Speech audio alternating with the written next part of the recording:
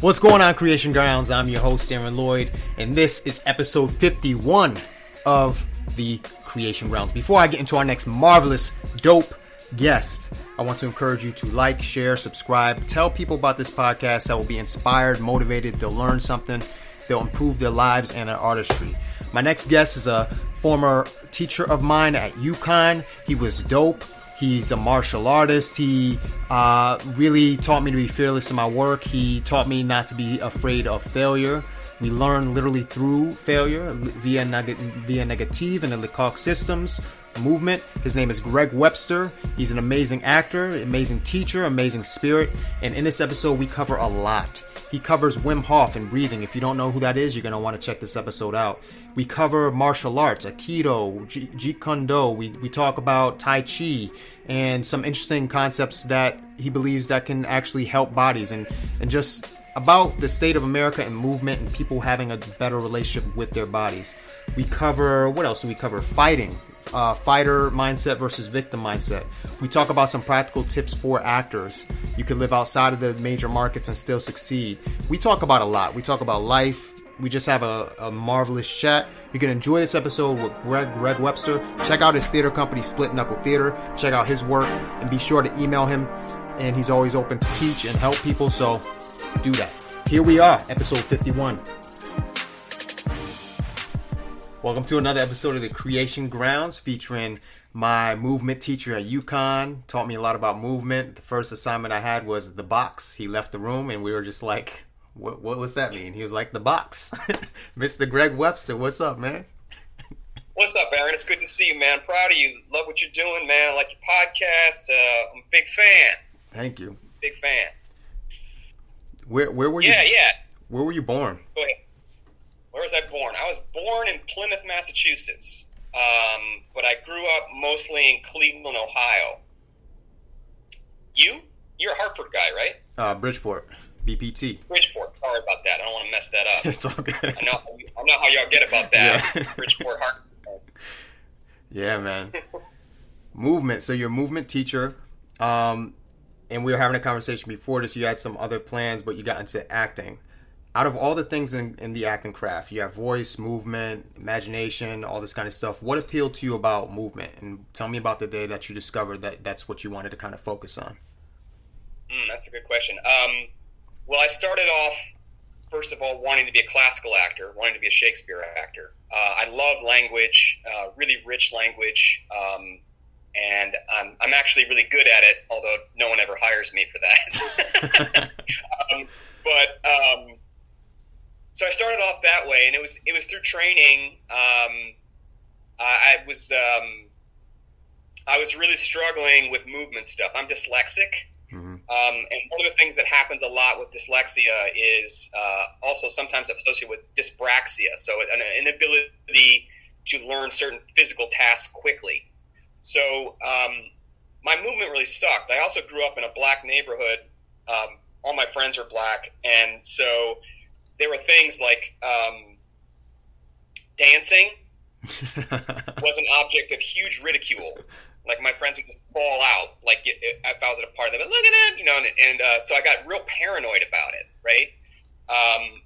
And so it became something that, and one of the things that dyslexia teaches you is that nothing comes to you quickly. So you have to keep going at it and going at it and going at it. And so I got told over and over again by teachers, like, you really need to work on your movement. Like, I know. So I became obsessed with that and started to devour it in all shapes and forms. Mostly martial arts initially was my entryway. I'm a huge proponent of martial arts training for lots of reasons, but that's how I started with it. That led me down a rabbit hole of all kinds of different things. And essentially also, I really started to enjoy working out. I was an athlete. I ran cross country. I was a wrestler. I boxed for a long time in Chicago. These things became really something that I began to feast on. And I started studying systems of movement, right? I became really interested in Feldenkrais's work, Moshe Feldenkrais, body organizational technique, the Alexander technique. Those were things that in acting training were incredibly useful to me in basically discovering my body.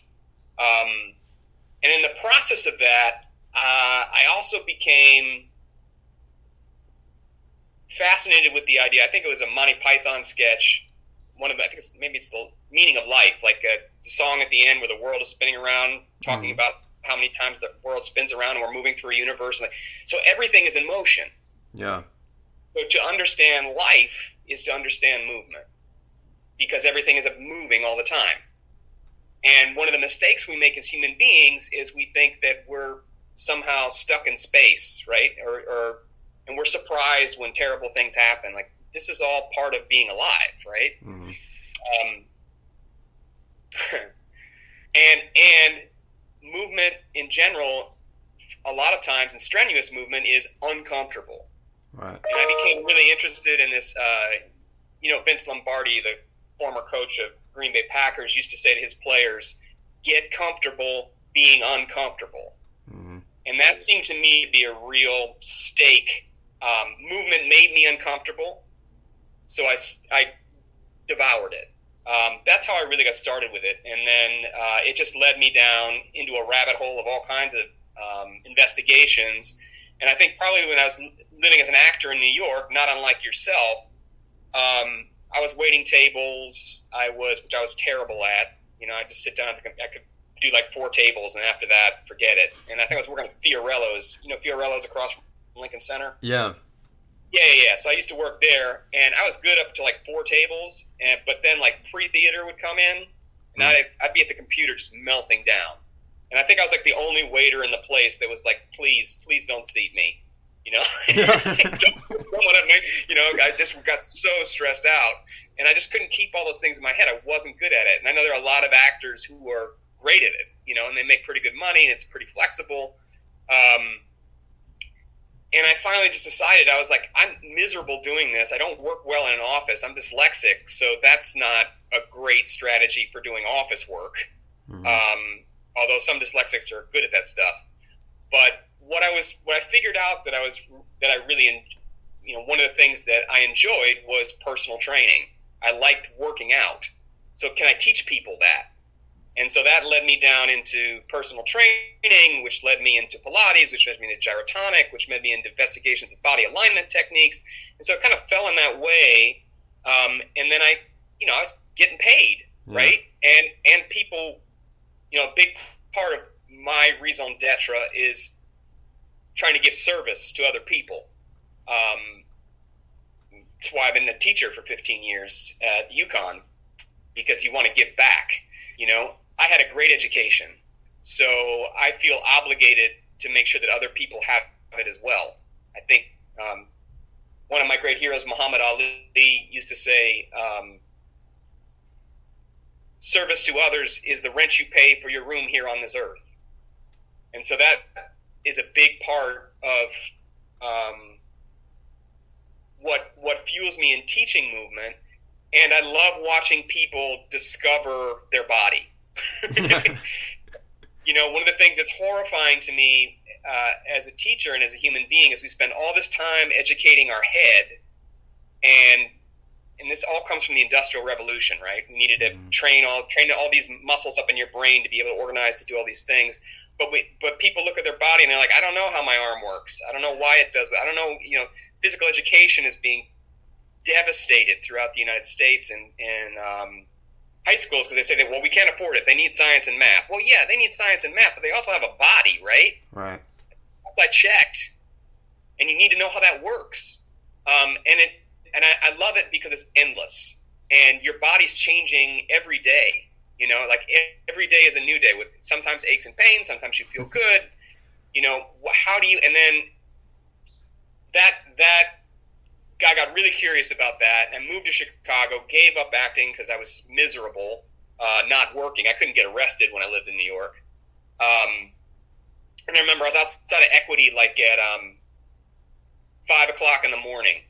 And back in the day, in the 90s, when I was living there, you had to go to Equity Building on 46 to get your audition. Mm-hmm. If you wanted an open call. And it was an open call for, I'll never forget, it was the Orlando Shakespeare Festival in Florida.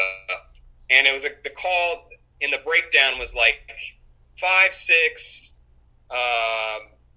white guy, looks like police officer, something like that. And I was like, okay, cool. That's right up my alley. I can do that. Mm-hmm. And I got there probably around 6. You really need to get there. You need to get there at 5:30 if you wanted to get a good appointment. And there was this line that was stretched around the Equity Building, going down past the Cuban restaurant. You know what I'm talking about? Yeah. Like going all the way down the street. And it was 6 o'clock in the morning. And I looked down the line, and it was a whole line of dudes who looked just like me. And I was like, this is an open call, which means it's probably they're just doing it because Equity has to do it. Right. They've already passed it. And that just I finally like lost. I was like, I got to get out of here. I also just broken up with my girlfriend, who I was living with for 6 years, and she was the love of my life at the time. And you know, my head was not in a good place. And you know how New York is when you're down in that city. It's like feeling bad. Oh, take that. Oh, yo, you feel worse. Oh, yeah, your life is bad now. I mean, just a severe beatdown under the best circumstances, right? Yeah. So I was like, fuck this, man. I got to get in the car and get the hell out of this town. And then I moved back to Chicago. My dad had taken a teaching job at Northwestern, so I lived in their basement for about a year and a half and just basically just inundated myself with trying to find ways to build up a practice, right? And so that really got me into it. But more importantly, what really got me into it was the work of a man named Jacques Lecoq, mm-hmm. which I spent some time teaching you, which was your initial premise. Like I walked into a room and set the box and walked out. And his work became really interesting to me. I had these 2 Swedish teachers that actually one was Swedish and the other one was from South Carolina. They're you can look them up online, Ed Dameron and Vidisha Malik. I remember and so Ed was going to show us, you know, masks and various things that we were working with and stuff that's part of the Lecoq pedagogy. And then one day he said, I'm going to share with you, I'm rehearsing a show. So I'm going to let you guys come into this rehearsal so you can see what this work is about. And it's a show called Columbus Circle.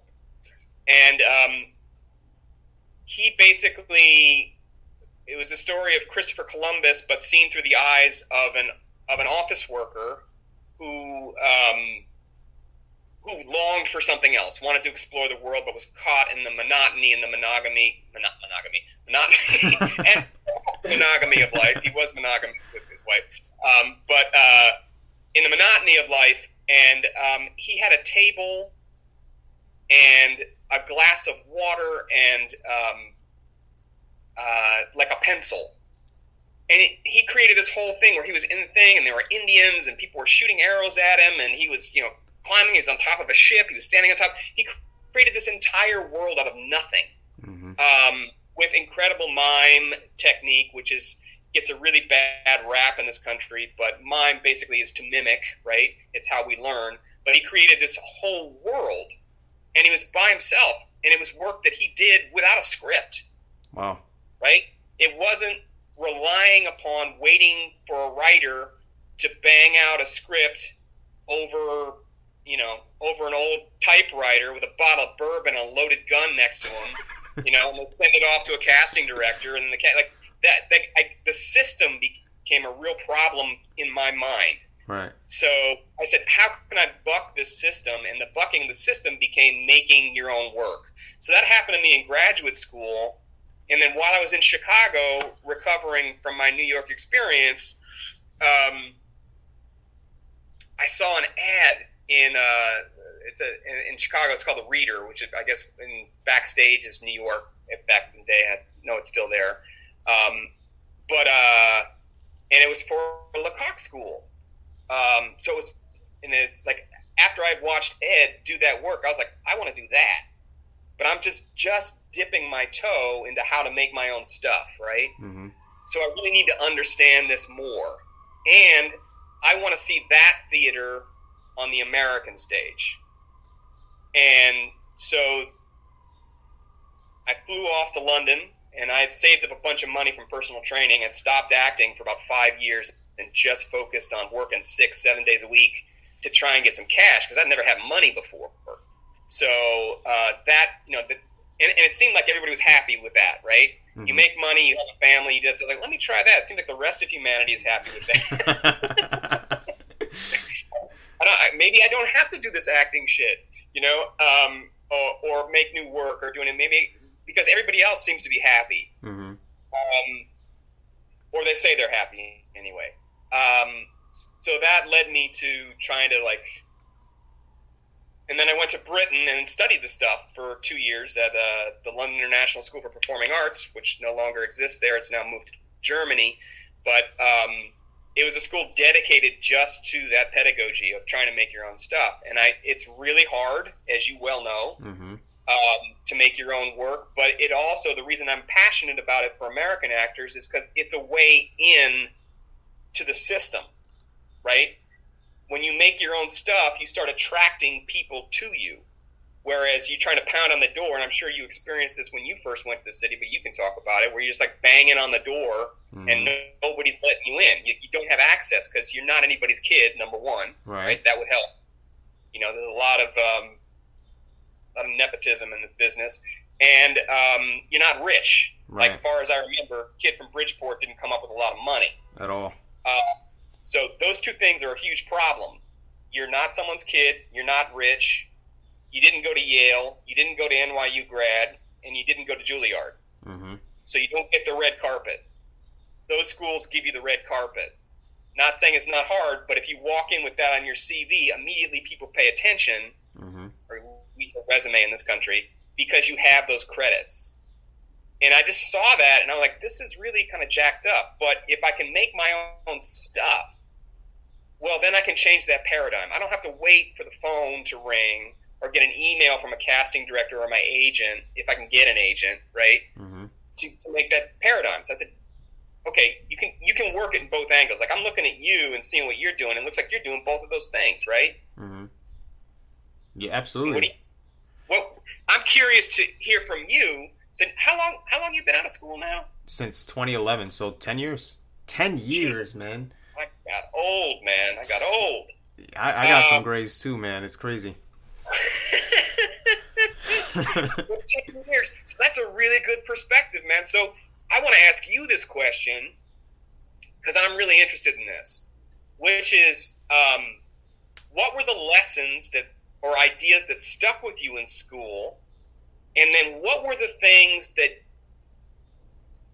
you know, that your teachers tried to teach you that you didn't understand? And what were the things that only the business could teach you? I'm really interested in this because I feel like a lot of the times as trainers of actors, like we're teaching voice and speech, we're teaching movement, we're teaching some on-camera work, we're trying to get you ready for all that stuff, but then you get out in the profession and it's like stepping onto the moon. It is. Like, you know, you're not set up for it. Right. Because you don't understand how the business is. And I tried to teach that stuff, but I also think it's kind of impossible. That maybe you just have to go out and do it yourself. But I just want to know what you think about that. That was a lot I just threw at you, but I want to hear your thoughts on that. Yeah, I love it. Learn from 10 years? I think you and I are similar in one way. Something I struggled with in college was voice. I mumbled. I had no certainty in my voice. I couldn't project. Mm-hmm. And it's funny now that I'm doing a podcast. So in terms of just like, and I'm working on that, right? But to your point of your class specifically really helped me, because something that you never did was tell us like good job, or like that was good work. You always said, I wonder how you can increase this, and we learned through failure, right? So there was kind of like a fearlessness of like when people, I just booked my second episodic and it's been 10 years. You know what I mean? So all those no's, that's cool. In terms of that. Also, something that you kind of equipped me with was just, I have a skill that not a lot of actors have because of your class, because of Jacques Lecoq. Just that pedagogy. I still remember the platform thing. We're on there's 6x6 platform, and we had to create Life is Beautiful in the Birds. and me and my cohort did that. So that was super helpful in terms of like enriching my imagination and the way I approach characters. Suzuki helped, all these different things. But to the business, that it didn't prepare, like it couldn't prepare me for that at all. Because you're going out and you're thinking, I'm an artist, but you don't realize you're a commodity. and exactly right. and people want to buy something. Yeah, you ever seen that interview with Dave Chappelle on the Actor Studio? Yeah, how corporate interest meets artists. Yeah. Wait to this point where what is it? See, I can't remember the exact quote, but it's something about the meeting point where art, business, and art meet is heartbreaking. Yeah. Okay, that's like one of the things I try to tell my students before I'm leaving. Like, prepare to get your heart broken. Mm-hmm. You know, this is business. It's called show business for a reason, right? And so you've got to set your mind to the fact that what are you in the scope of that business? Well, yeah, as an actor, you essentially are a commodity. Mm-hmm. You know, if you're a film star, if you're Denzel Washington, people make movies because of you. Mm-hmm. That's a different thing, and that's a 1 in 10 billion shot. And Denzel is a master. He also went to ACT, mm-hmm. Yeah. which didn't hurt, because that's a good political connection. But for most of us, it doesn't work out like that. Right. Right. So I heard this wonderful, one of my favorite things to listen to over and over again. I don't know if you're listening to him, is Mark Maron and his podcast, WTF, mm-hmm. and him interviewing all these people in the business. I just listened to this one with one of my favorite actors, favorite film actors. He's also a theater actor, was a theater actor, Scott Glenn. Mm-hmm. Scott Glenn was in Hunt for Red October, and he was the white guy who was Denzel's best friend in Training Day, who he has Ethan Hawke shoot him. Mm-hmm. And that's an incredible scene. I went back and watched it again last night. Like, what an incredible piece of acting between those guys. Yeah. But yeah, you got to listen to it, man. There's more wisdom in that from listening to someone who's been in the business for 30, 40 years talking about, like, here's what happens. I mean, I think the thing, I know you were talking about earlier, you said, you've been here 10 years and you just got, what'd you say, 2? My second episodic. Yeah, your second episodic. That's huge. Yeah. And I know it doesn't feel that way. Yeah. Like my experience is I think one of the mistakes I've made as a performer is that I stay somewhere for about 5 years, I pick up my bags and I go someplace else. Right. As a young actor, and I kind of think that's a mistake. I always say to my students, look, if you're planning to go to New York and try it out, like don't bother. Right. Don't bother. You got to be there for a long. New York, a lot of cities take 5 to 7 years for people to get to know you. Mm-hmm. New York took 10, 20. It's not until you're in. Guys are working now. I'm 50, right? I don't know how that happened, but I really don't. But my friends didn't start booking work until their 40s. Wow. A lot of it was and is, my feeling is because the people that you came up with are now in positions of power. Right. Right? So now some of them are producers, some of them are casting directors, some of them are agents that say, hey, man, I'm working on this project, and you're still here? You're still doing it?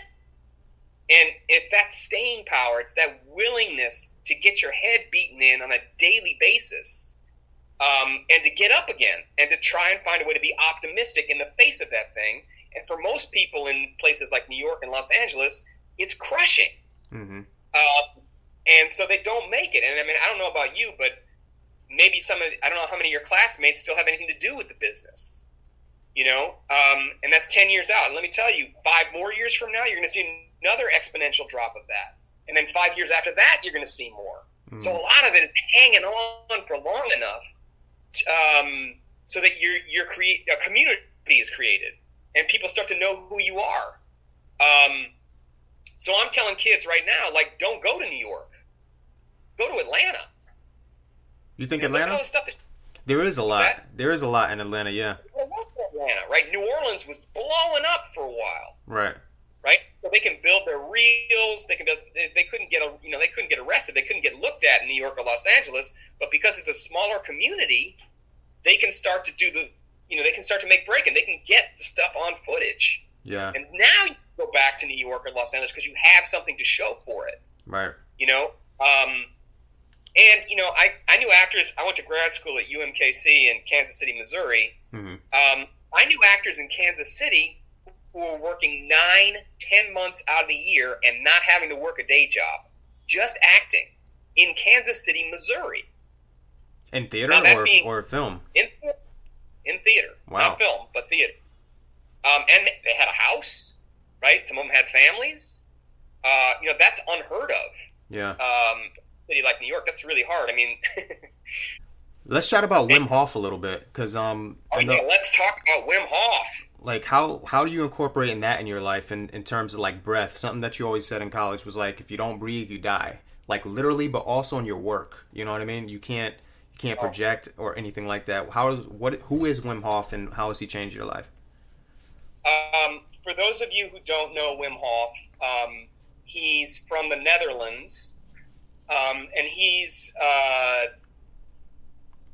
very famous as the Iceman. He's all over the internet, and basically he's set world records for submerging himself in ice for 2.5 hours without his core body temperature changing.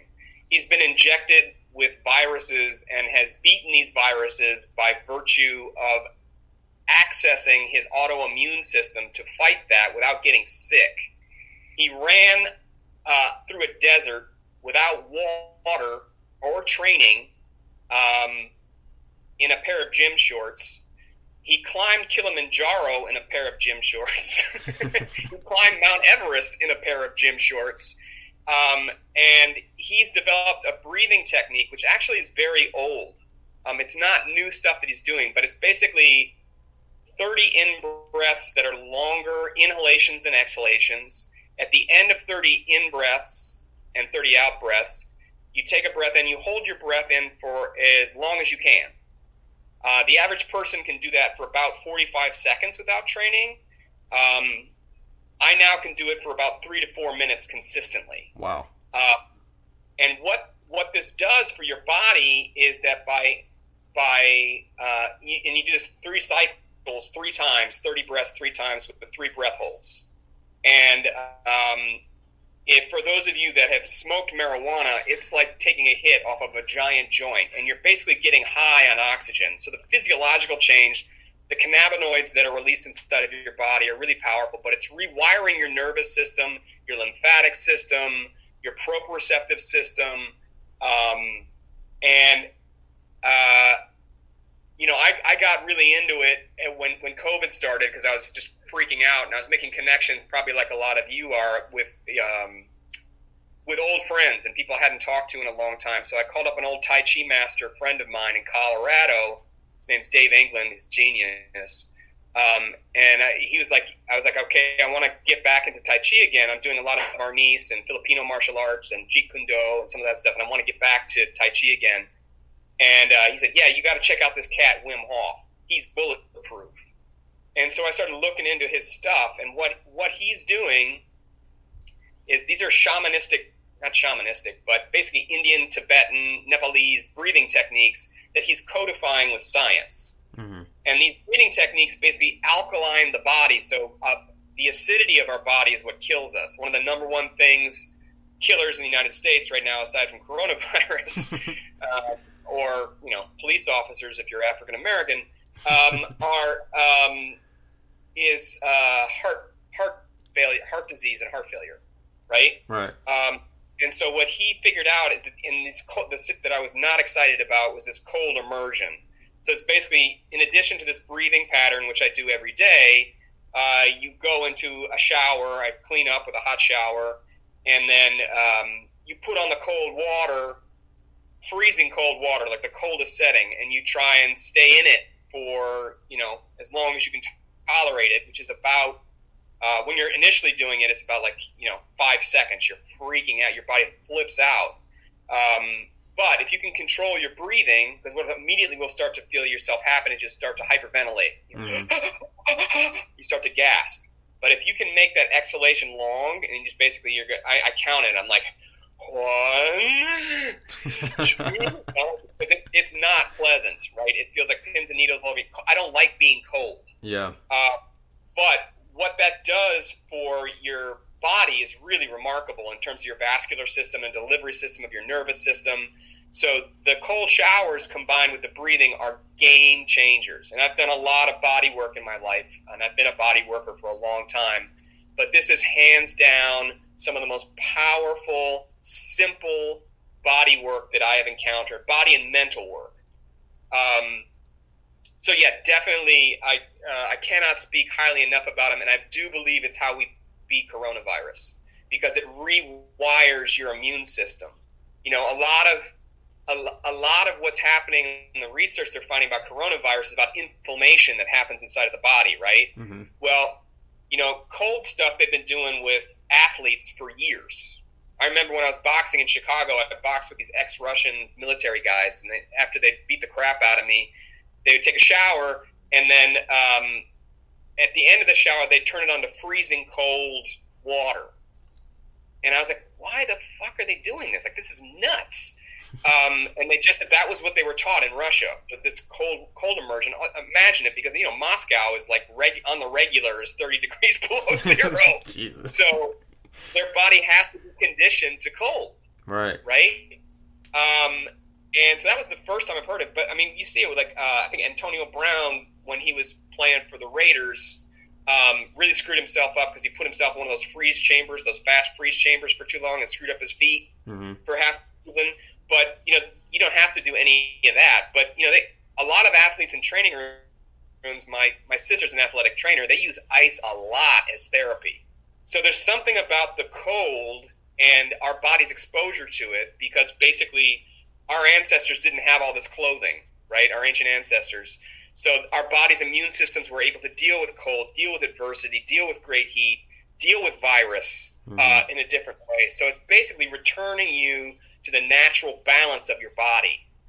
And like my whole trip now is like going back and looking at what our ancient ancestors were eating and what they were doing, and trying to mirror those behaviors. Because essentially, like, our digestive system hasn't changed in tens of thousands of years. Right. But we didn't have enriched flour.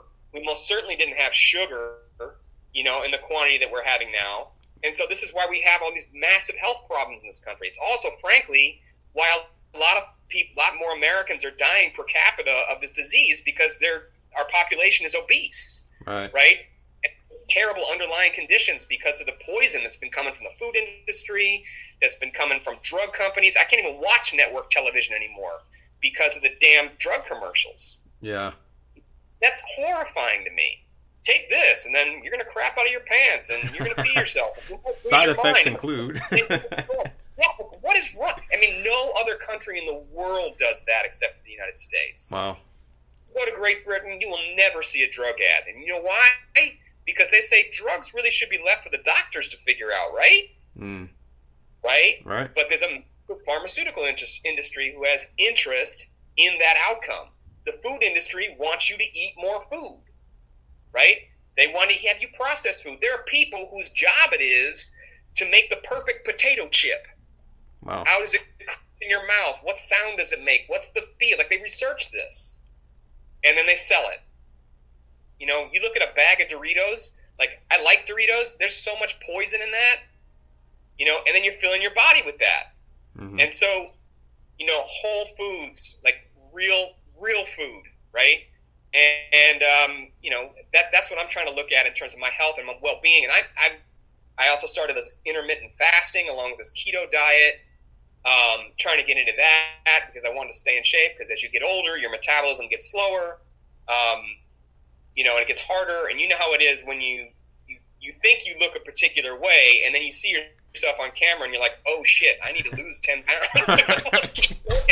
You know, I'm looking a little bloated today, you know? Like, so those strategies are like serious things, because so much of what we do is how we look, but it's also how we feel. Right. Right? If you're putting poison in your body on a daily basis, that's going to affect your mental state. That's going to affect your spiritual state. All those things are interconnected. You know, and one of the things I just love about Wim Hof, he's a philosopher as well. And like what he's talking about is happiness, health, and strength. Everything else is bullshit. Right. Right? So, right, of course. And like we're moving so fast, and people are telling us all these things are important. You need to make more money. You need to do this. You need to make these goals. And like all of that is nonsense, absolute nonsense. There's no scale. So like I'm looking at what you're doing, and you're doing great, man. Like I mean, if you're still in it after this, and you're encouraged by the work that you're doing and the stuff you're doing, I know it's hard, but give yourself, I say to all actors, you've got to have a spiritual practice. Yeah. So going back, I went off on a tangent here, but going back to your question, like how does it work? And I'm having students do this breathing. Also, I'm having to teach online, right? So I can't be in the room with them. Mm-hmm. So I'm trying to give them resources to try and do this.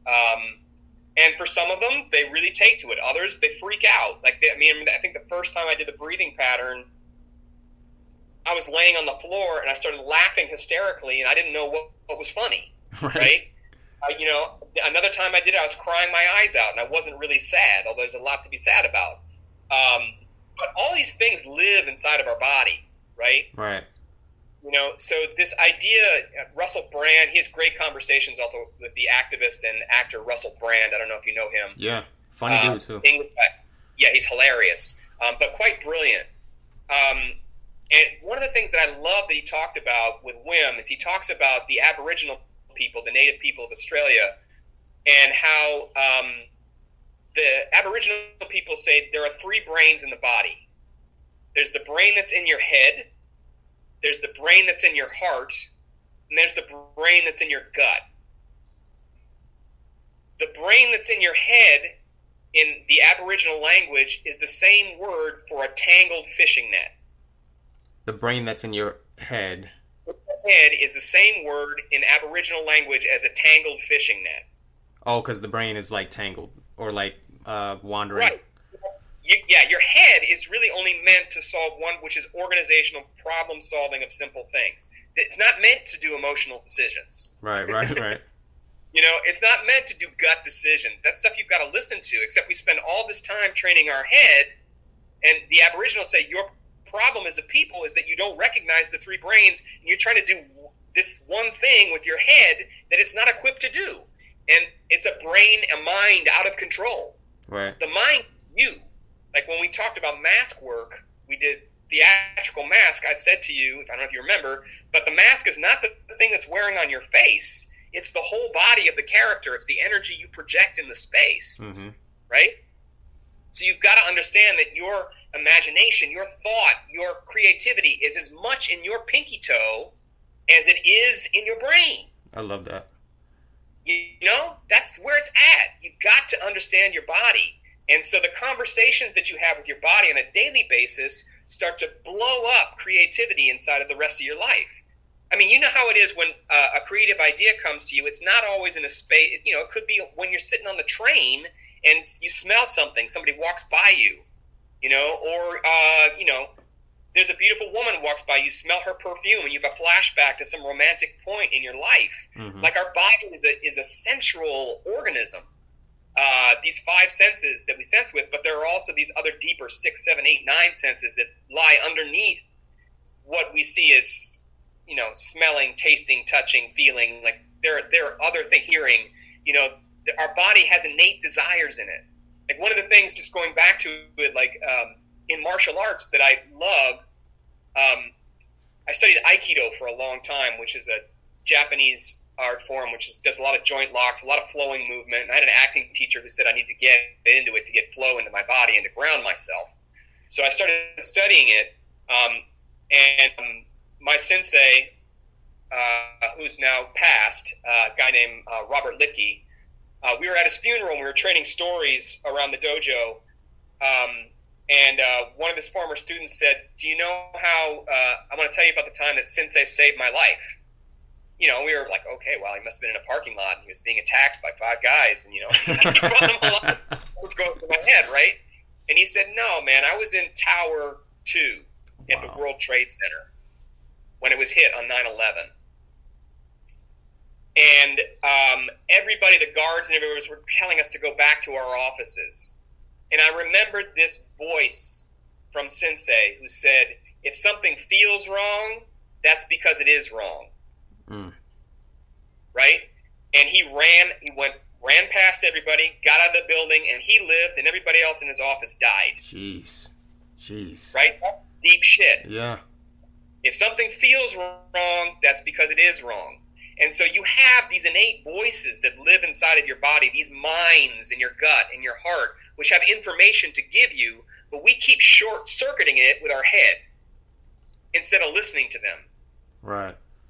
And it takes practice, again, because we spent all this time. You need to learn science, math, you need to learn all these things, but we're not training the body, so we stop listening to the body. Everything in society is telling us not to listen to the body, or, oh, you have a pain? Take this drug, make it go away. That's not helping you to understand what the fuck is going on.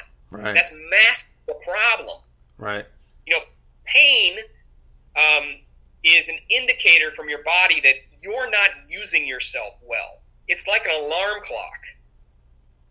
If you're waking up with headaches and getting migraines every week, you need to get into that. You need to get into some acupuncture. You need to get into some breathing, man. But you don't need to be pounding a bunch of drugs to do that. Yeah. You can, and I'm not knocking doctors. I mean, there's some things that Western medicine is incredible for. But in terms of holistic health, my teacher also used to say, don't be a human doing, be a human being. I love that. I remember you used to say that. Yeah. I got that for him, and it brings tears to my eyes when I think about it, because most people spend their life being a human doing, blaming the world for the things that are happening to them, blaming other forces. Like this, I loathe victim mentality. I can't stand it. I love fighters. Yeah. People who get knocked down, who go, okay, that hurt, I got my ass kicked, I'm getting back up again. I love that spirit about human beings. But to put your mind to put your health and your well-being in the hands of other people is madness. Yeah. So I encourage any human being to get in Congress with your body, and there's so much information that's out there. Rolfing, Feldenkrais, Alexander, Tai Chi Chuan, Gyrotonic, Pilates, it's endless. Yoga. I mean, there's so much stuff to start to try and find. But you've got to train yourself on a daily basis to awaken those voices inside of your body and to keep yourself in good physical health and good spiritual and mental health. And that's my big kick now, Aaron, is I tell my students, I don't give a shit if you go off and be a professional actor. I really don't care. Mm-hmm. What I care about is that you are alive, fully alive as a person, and engaged in the creative act, of being alive. Your life can be an art form. I love that. Yeah, man. I started doing celery juice. Do you juice at all? Yeah. Yeah, I went on a juicing kick for a long time, and that was really useful. I was trying to drop some pounds too. I went on a juice diet. I drink green juice every day because I love meat. So I really have to force myself to eat vegetables. Yeah. It's really stupid because your diet really should be mostly green leafy vegetables. All the science proves that. Mm-hmm. So I work at green juice is good. I'm liking celery juice, mixed with some cucumber. I love juicing.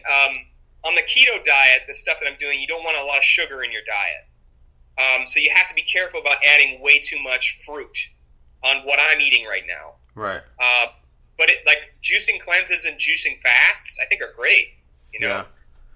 I'm also big into intermittent fasting. I usually don't eat until 4 o'clock in the afternoon. Mm-hmm. And I've been doing that now for since the pandemic started. So I don't eat until 3 or 4 o'clock. I drink tea and coffee and have water. I feel great. The science behind that is really fascinating. So they're looking at a lot of, you take a look at what people look like at the turn of the 19th and 20th century, and you take a look at what Americans look like now, you're going to see a significant difference. People were not massively obese, and they only ate 3 meals a day. Right? Idea of eating 5 times, 6 times in a day, the science is proving that's not necessarily really good for you. It stresses out your liver. It stresses out your adrenal gland. Your body doesn't function properly. And if you think about it, this goes back to my earlier point. I'm so professing right now. That human beings our ancient ancestors, and that's my guide, looking back at what were our ancestors doing, they did not have food available to them all the time. Facts. Right? They had to hunt their stuff. They had to run it down. Kill it. And there were many days where they went back to the cave or whatever, back to the village, and were like, "Hey, didn't get it," you know. Mm-hmm. And your mental capacity does not diminish by lack of food. The interesting thing is, it's about glucose. It's about this fucking thing called sugar. Right. Right. So most of the American diet is wired through sugar. The food industry pours sugar into food because what does it do? Sugar, in our ancient ancestors, when we had it, the taste of sweet meant not poison. Right. Right? So I know if something is sweet, it won't poison me. So we ate a lot of it. So our body is hardwired for sugar. You know, we taste it and we're like, oh, no, God, I gotta have it. I gotta have a bowl of ice cream. I gotta put more hot sauce on top of it. You know, like, not hot sauce, but chocolate sauce. And, you know, I turn into a lunatic now if I eat ice cream.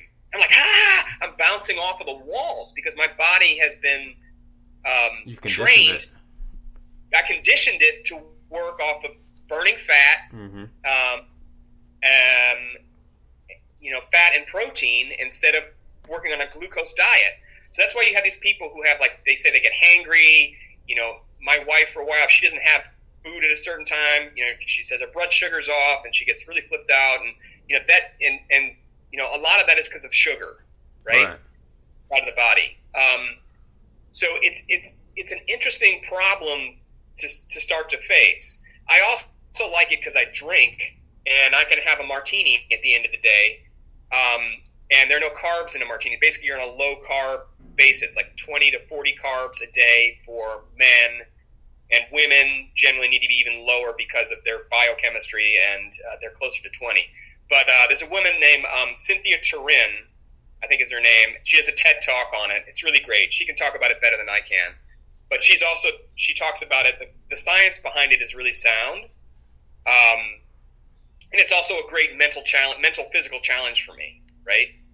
If Wim Hof can climb up Mount Everest in a pair of gym shorts, maybe I can wait till 4 o'clock not to eat. You know, like, come on, man. Yeah. You know, I was watching this other night, this David Mamet movie called The Edge with Anthony Hopkins and Alec Baldwin. The bear's chasing him. I forget the other brother who's in it, gets killed early. He's a lovely actor too.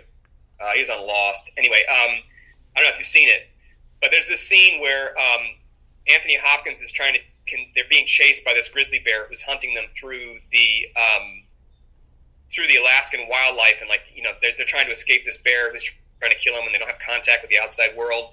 And, you know, Anthony Hopkins starts telling, we're going to kill the fucking bear, and, like, Alec Baldwin's crying, and he starts grabbing him and going, what one man can do, another man can do. What one man can do, another man can do. And, like, makes him say it over and over again. That's what I think about. Like, when I come against these things where I go, like, that's not possible, right? It is possible. Right. You just have to train. You have to train, and you may need to start slowly, but you can build into it. You can get there if you train. Yeah. You know? That's another thing I wanted to ask you. Like, one of the frustrations that I had as a young actor in New York was I came out of school, I had all of these skills, but I didn't have a place to practice. A place to practice. Like, that was gone. Yeah. Right? And then I couldn't practice because I had to go to the restaurant. Yep. And I needed to pick up a double because I couldn't pay my rent. Right? And so that, and then I'm at the restaurant and I'm there till midnight, or I'm catering or whatever, and then I want to blow off some steam with my friends. So suddenly we're out having drinks. It's 2, 3 o'clock in the morning. Yep. And then suddenly getting up again, I'm back at the restaurant. I was stuck in that loop for years. Yeah. Lots of drugs, lots of, you know, it's a really tough racket. So, and I see you're working, you got this real estate thing you're doing, right? That's why I got into real estate, because I was getting beat. The shit was getting beat out of me when I came to. I was sleeping on floors, jumping over turnstiles, getting tickets because I had to hop a bus. I hear you. You know, and I was sleeping on the floor for so long that something like clicked on my back, and I went to the hospital to get it checked out. And then this is what turned out. I was working at an Applebee's in the Bronx. Uh-huh. And I got a penny tip after busting my behind for these people. I was like, I can't do it. I respect myself too much for this. So that's why I got into real estate, because the flexibility of the schedule, you can make money, and the only reason I'm doing this is to provide some kind of level 4 artistry, some kind of financial freedom, so I can create. And that's been my experience, man. I got tired of being on somebody else's time, you know what I mean? And not being able to fund these ideas that I have, and you know, and like you said, man, UConn was so, like, it was great because every day, it wasn't lost on me, even freshman year, that after these 4 years, you're out in the world and you got bills to pay and you got rent, and I want to be a sponge and absorb as much as I possibly can, because I had zero training prior to that. I'd not seen a Broadway show. I didn't know who these playwrights were, nothing. So I was like, I'm gonna be a sponge. OD, I was tight. You remember, I was like very aloof and very, I'm going to graduate, you know, and that's how I was. Man, it's part of the reason. I think I auditioned you when, maybe I didn't. You did. It was you, Dale. I did. And I looked at, and you know, one of the things that's great about being an actor, and I'm sure you've discovered it too, is that you get that sixth sense goes off, and you can see a spirit of somebody. And I remember looking at you, and I was like, this kid's a fighter. He's going to be all right, you know. And I love that. So that quality, like, and you know, you telling me that, I was like, absolutely, you do what you got to do. Like, one of the things I used to take great comfort from was, I think it's still there. There's a health club on 43rd. I lived in Hell's Kitchen back when Hell's Kitchen was actually Hell's Kitchen. You know, strippers and needles and crack pipes and hookers, and back when New York had character. Just kidding. You know, and Disney didn't own that whole side of the city. But and I remember talking to one of the guys that worked at the health club that I was training at, and he said, "Did you know that Samuel Jackson used to be a security guard here?" Wow. And Sam Jackson was a security guard here at this health club? And they're like, "Yeah." And they showed me pictures. Wow. And I was like, all right, well, Sam can do it. I can get up. If Sam can do it, I can get up. What one man can do, another man can do. What one man can do, yeah. So, yeah, man. So, yeah, I'm all about that. But I'm sorry, I cut you off. So, yeah, so you got into the real estate thing. I knew a lot of actors were that was starting to really blow up in the 90s, that they were using actors to sell rental, not sell, but mostly do rental properties. Is that the same thing? Yeah, except I do sales too. So it's like all around. Too. Yeah. Nice. And that's paying the bills, and that's giving you the flexibility? Absolutely. And now I'm going to start investing and doing all that kind of stuff, so I could completely... A dream life would just be to get up and practice my art. Like, that's... Like, I want to do that. I just want to be the best actor I can be, you know? And, right. And create.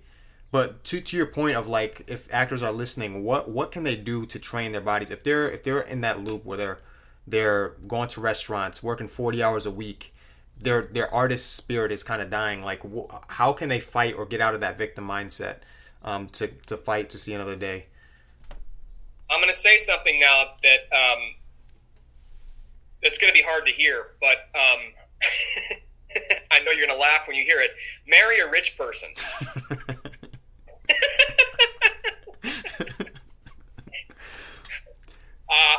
I'm kind of joking, but I'm not really joking. You know what I'm saying? Like, because our business, you don't have that opportunity, you need to find a way to stabilize your financials. Yeah. Right? If you can't stabilize your financials, and I'm like you, I think I'm very practical. Yeah. Like, I was just like, I can't eat, and part of the reason that I stopped freelancing completely and went into teaching was because I got really tired of knowing what bill I was going to pay or whether I was getting kicked out of my apartment next month. Right. Well, that shit got really old. I could do that for about 5-7 years, and then that wasn't cute anymore as I moved into my 30s. And I was like, hey, this ain't cute. This ain't good, man. This is not a good long-term plan. You know? That being said, the people that I know that are the most successful were people who said quitting is not an option. Right. Yeah. You know, they just, like, the people that I know are successful now, they're not big movie stars, but they're working New York actors. Right.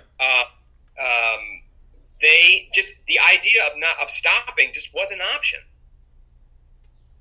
And I think that's a real kind of bulletproof mentality that I don't have. Like, I looked at it and went, I need to find a way to I need to find a hustle here. You know, at the same time, I know that some of those same people who are incredibly talented, who are 40, 50 years old, working as managers at Trader Joe's. Right. Ain't nothing wrong with that. You know, I'm not dissing that at all. It's most of us spend our life having to do that. We take care of our family. We find our love and fulfillment through other things than our work. And maybe you do feel, you know, I've met guys, I'm sure you have, I worked in supermarkets and house painting and construction, and guys who are really into it, you know. Yeah. I can do this, man. We got to pack these eggs in aisle 6, man. Well, and I guess, you know, but I just looked at that and I just like, I don't know. I'm trying to work my way back to your question because it's a really tough one. But again, for me, I think it is.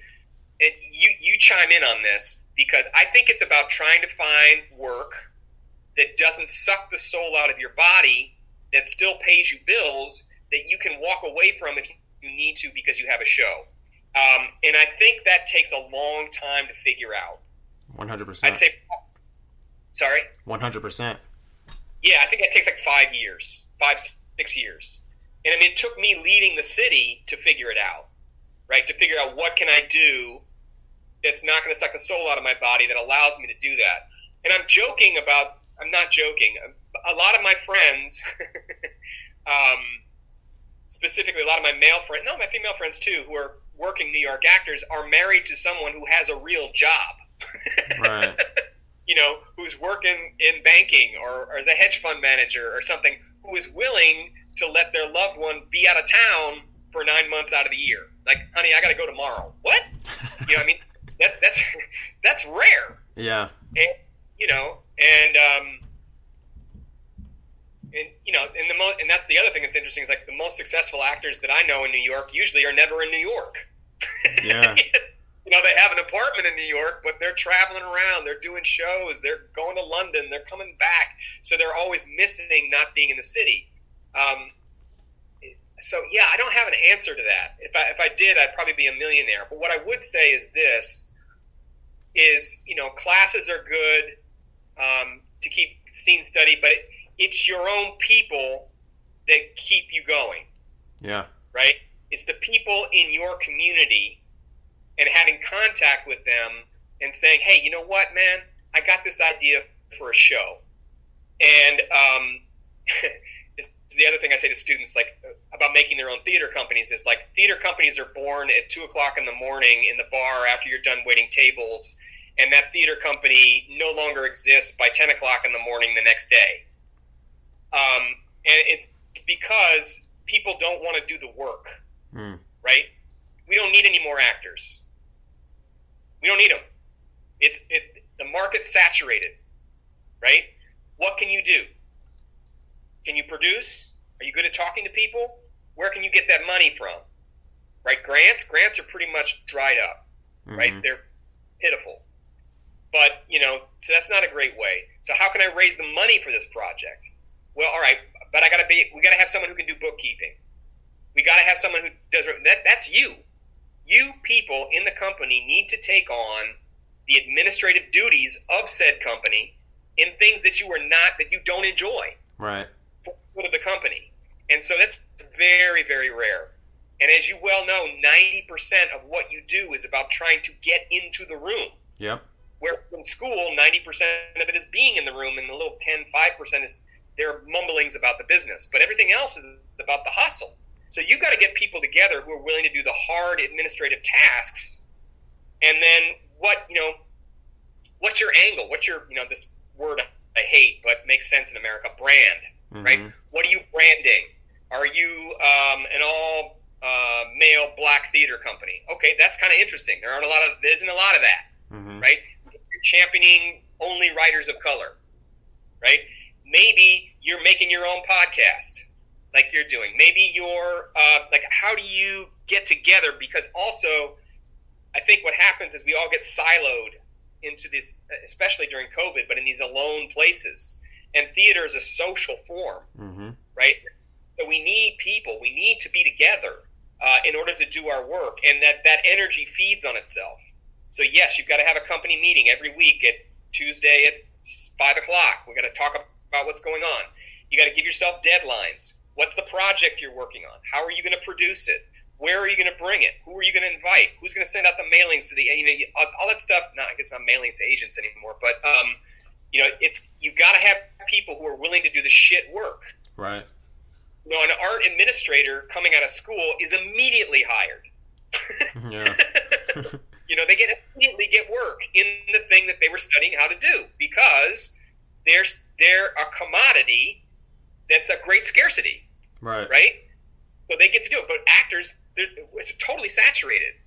Anyway, I'll refer you back to this Scott Glenn episode with Mark Maron. He talks about that a lot. But anyway, you should check it out. It's solid. I think that's part of it. I think thinking of yourself, one of the things I start to say to young actors now at the end of training is, how many of you people think you're a salesman? Right? And usually one person raises their hand. And I'd say to them, you better get your mind and your head straight, because you are a business person and you are in the business of selling Aaron Lloyd. Right. Right? That's your job. You would have done better to go to school and get a degree in marketing than you did get in acting. I actually minored in communications for that. I know you did. I saw that. Yeah. So that's a serious skill. Yeah. Right? One, because it's training you to think about, how do I work inside of the fucked up fabric of this business? What do I have to offer that's of use? Right. Danger of that becomes I'm known as a fight choreographer. Mm-hmm. I'm a really good actor, but I keep getting hired as a fight choreographer, and every once in a while I get hired as an actor, but mostly people know me as a fight guy. Right. And people are incredibly stupid in show business in terms of the people that pull the strings, the agents, the producers. Most of them are idiots. Mm-hmm. And they can only see you as one thing. There's a reason you see the same actors doing the same kind of parts over and over again. It's because Hollywood has no imagination. Right. Right? So you have to have the imagination. I love this brother who made Atlanta. I just forgot his name. Donald, bro, he's my favorite. He's my inspiration. I love that guy, Donald Glover, man. Yep. What talent.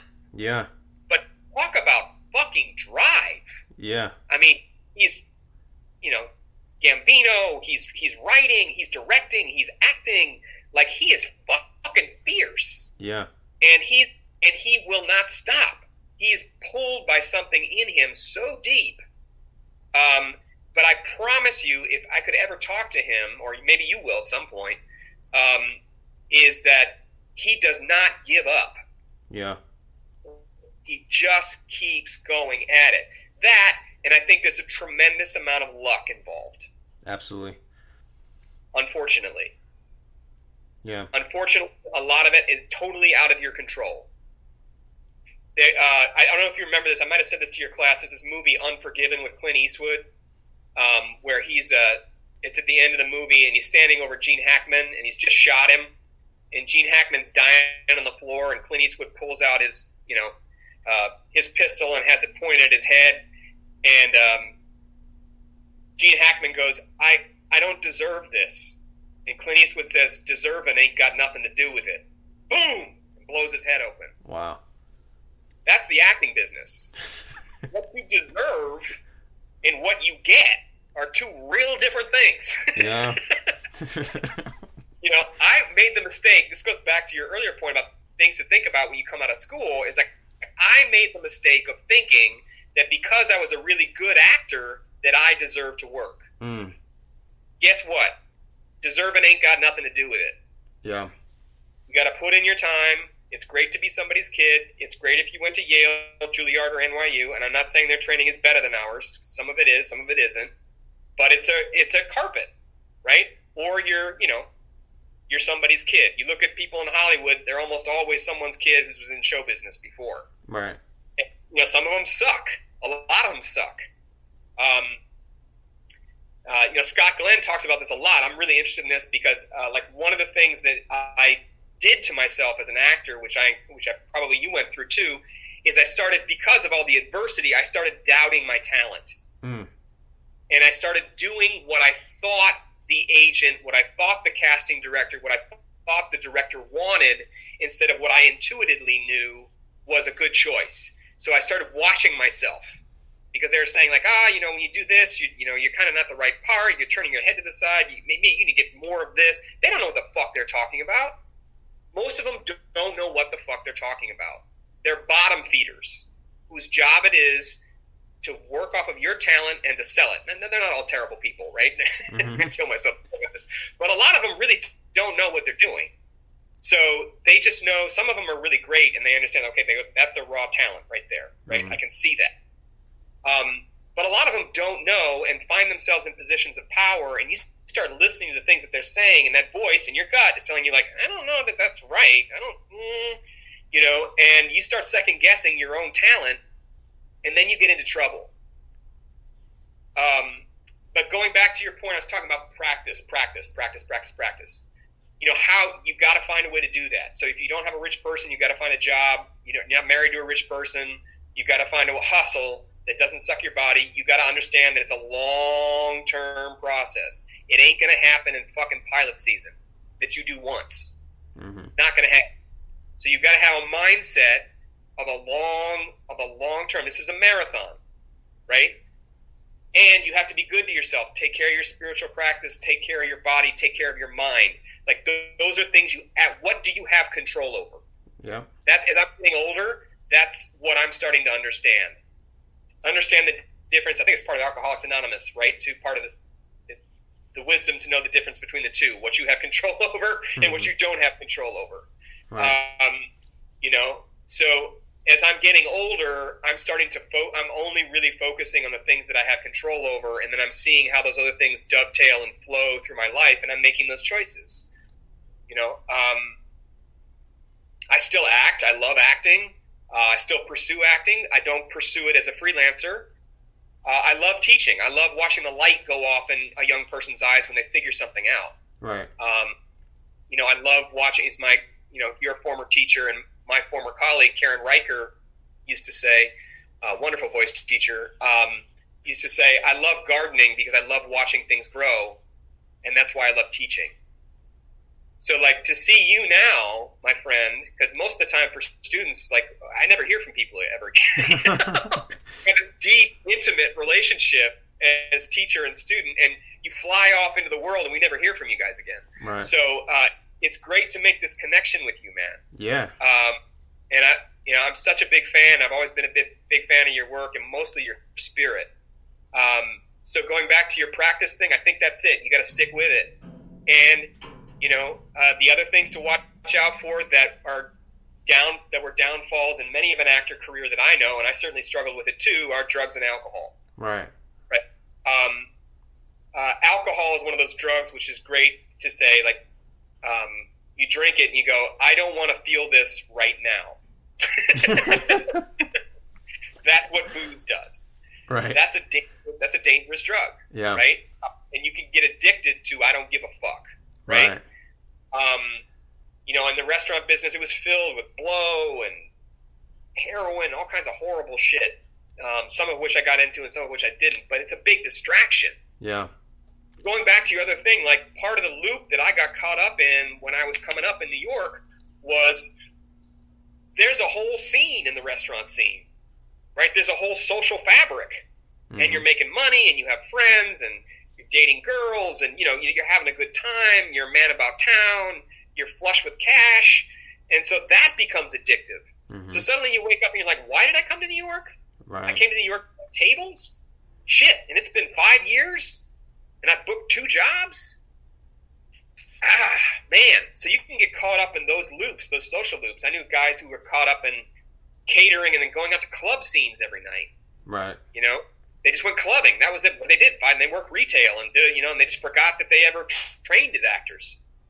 Because that orbit of that black hole, it's fun too. Don't get me wrong. Drugs are fun. That's why people do them. And running around being a playboy, that's a good time. But if you're not careful, that will take over. And this goes back again to what we were talking about. When I hear actors say, I want to be an actor, but my parents also said that I need to get a degree in business. And I say, okay, well, does that interest you? And he said, well, it's just a backup plan. Mm-hmm. Okay, guess what? The backup plan is going to become the plan. Right. You know what I'm saying? Mm-hmm. If you have a backup plan, that will eventually become the plan. So there has to be a click that goes off in your head, and I don't blame anybody for leaving the acting business, and I certainly would think at this point you wouldn't either, because it's just so much bullshit involved with it. But, and I always say, I think I said to you the first day of training, if there's anything else that you love to do that makes you happy, you should do it. That was the first day of class, yeah, I remember. I say it every time I have a new class, right? Yep. And students are like, what? You know, like, you need to hear that right now. Right? If you're happy being a lawyer, great. They make a lot of money. They have a house. They have cars. They have a good living. They're not worried about food on their table. You know, it's like, that makes you happy. Do that. I tried to do it. You know, I was working for Citibank when I was in New York. I was making shit tons of money. I was one of their top salesmen. I was miserable. Right. Right? And I just said, okay. And then that was a spiritual check. Like, I'm making lots of money. This is not fun. I'm not getting excited about profits are up, guys. Like, that didn't excite me, you know. Right. And you know, like, okay, that's a good way to spend a life, you know.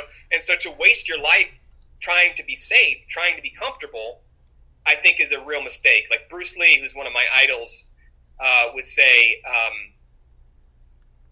"Don't wish for a comfortable life. Wish for the strength to endure a difficult one." Mm-hmm.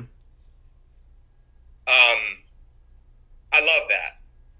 So going back to survival, it's like you got to put in. You also have to understand, like, the gold rush, right? The gold rush in the 1800s in California. All these people came from around the country, you know, mostly white folks, to come to California to make their riches because they were all poor, and they were going to make their riches in gold. And it came from across the states. People were hearing about it. Guess who the people who made the money were? I don't know who. The people who sold the shovels. Oh, yeah. Like, for real, or is this a metaphor? This for is real. like real. Oh, wow. For real. The people who sell the mining supplies were the ones who get it. So you have to also understand as an actor that many of the people in the business, and I want you to talk about this, are there to prey upon you. Mm-hmm. And to prey upon your fear. Mm-hmm. Right? Take my class so you can understand. Take this so you can understand this. You need this now. You need more of this. And that's kind of like those are the people selling the shovels to you. And there are good teachers out there, you know, and there are people who have stuff to offer. But at the end of the day, and I say this to my students, anybody who tells you that they can teach you how to act doesn't know what the fuck they're talking about or is selling you something. Right. It's a process of self-discovery.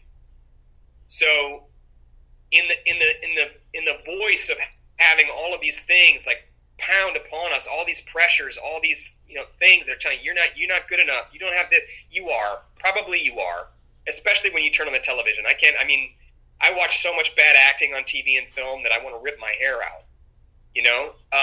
So it's not about that. It's about how do you get into that circle of influence, and that's about putting in your motherfucking time. Yeah. And you figured out there's nothing else that you can do that makes you happy. Yeah. Because if there is, please do that. Please do it. Yeah. I ask all my guests this. When you think of the word creative, who comes to mind for you and why? I was just watching, I saw it in Boston, but I was thinking of David Byrne. He created a show which was on Broadway just before COVID broke, American Utopia. Mm-hmm. And David Byrne is the quintessential essence to me of an artist.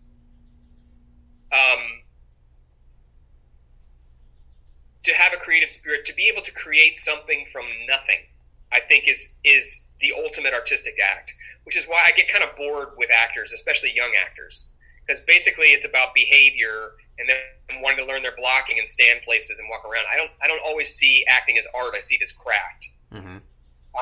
and then there are actors who become artists. Judi Dench is an artist, you know. Ian McKellen is an artist. Denzel Washington is an artist. Viola Davis is an artist. But that, you know, they take it to another level. But I think for the most part, the reason I'm interested in David Byrne, who is the lead singer, front man and the creator of the Talking Heads, and his show, is that he's also a visual artist. He's constantly playing with sound. He was influenced by music of all kinds from all parts of the world and incorporated it into his own style and his own thing. And his show, if you haven't seen it, is breathtaking.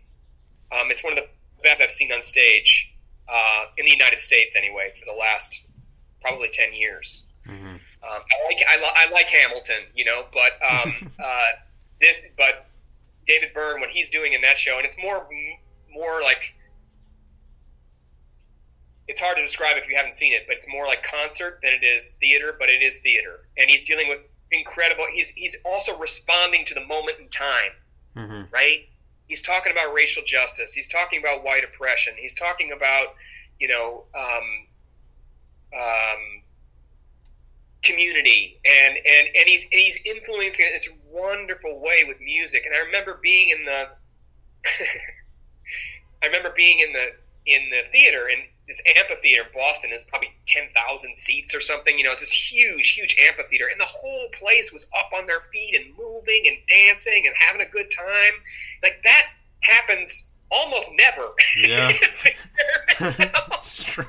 I had a friend who said to me, he was a musician, and he said to me, I said, he was also an actor, and he's a very skilled musician. I was like, man, why are you bothering with this acting shit, man? You're a musician, man. You're doing some serious creative action.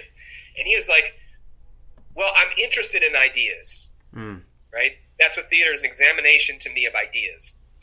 And I said, yeah, okay, I feel you. And then he said, you know, but there also is nothing quite like having a bunch of groupies throwing their panties up you on the stage, jumping up and down to your shit while you're playing. And I was like, yeah, that's different, all right. That's never happened to me when I've been on stage, where, you know, I watched a bunch of groupies in the front row trying to get back to me, like, you know, that never happened. So yeah, I'm really interested in those kind of music things, especially, that act of making something of nothing, I think is really key. You know, painters, visual artists, Banksy, you know, people who are doing something who are pushing the boundaries of what is possible. Right. You know, and that's the other side of this. Like, all this shit that I'm saying, they also don't, they play the game, but they don't play the game. They say, I'm going to do something different. Right. Right? I'm going to push beyond what people tell me, oh, no, you can't do that. Like, when my theater company was making a show, they're like, okay, you're going to be together you're going to create this show about Ernest Shackleton. You're going to do it. It's going to, you know, it's impossible. You don't have a script, right? So we're going to make the script. We're going to do it in 4 weeks. Mm-hmm. I got just enough money. I got this housing at UConn. I got just enough money to put these people in the theater. We're going to figure it out, and people are coming on, you know, August 15th. There's going to be an audience, and we're going to show them. And everybody around me was telling me, you can't make it happen. And so then you got to basically say, to hell with it, and fuck everything that I'm saying, and forget naysaying, and throw it out the window, and just don't quit. You can't quit. Right. That's it. And you got to find the time to practice. Well, yeah, I would like to have a beer right now, but you know what? I'm going to work on these sides. Right. I'll work on these sides. I'm going to get these sides cold right now. You know, I'm the biggest procrastinator in the business. Another one of your teachers, one of my favorite quotes from him, David Allen Stern, also incredible dialect coach, used to say, I'm a big procrastinator. So what I say to myself when I have a project in front of me is, especially when I don't want to do it, is I'm just going to start. Right? Right. That's deep. Yep. That's deep. You know, like I say to my students, like, and I may have said it to you, Rome was not built in a day. It was built one brick at a time. Right. You got to lay the bricks. Susan Laurie Parks was talking about this. I had this conversation with her. She was saying, she teaches playwriting at NYU now, also one of the great American writers. But she was saying, when students come up to me and say, you know, I'm I'm having a problem with my play. The first question she asks is, well, are you writing? Because if you ain't writing, you got a problem. Right. You know? Hemingway would get down every day. He knew that he had to write 10 pages, right? He finished off at the end of a sentence when he had an idea to get himself started to go the next day. Like, what are the strategies? You got to put in the time. Yeah. If you're waiting for something to happen and hoping something will happen and you're not laying the bricks, it ain't gonna fucking happen. Facts. That's real. How do people connect with you? You dropped a lot of gems in here in terms of like just movement practices, breath practices. You fight choreographer if people are looking for a Shakespearean actor. How do people connect with you?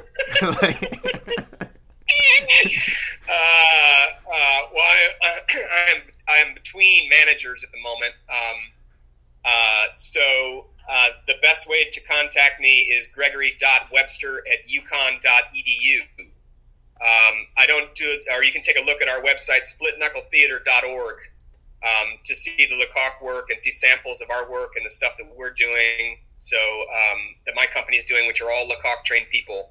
So you can come and check us out on that. So, but mostly, you get a question. I love talking to people who are curious. So drop me a line. Love it. Greg Webster, y'all.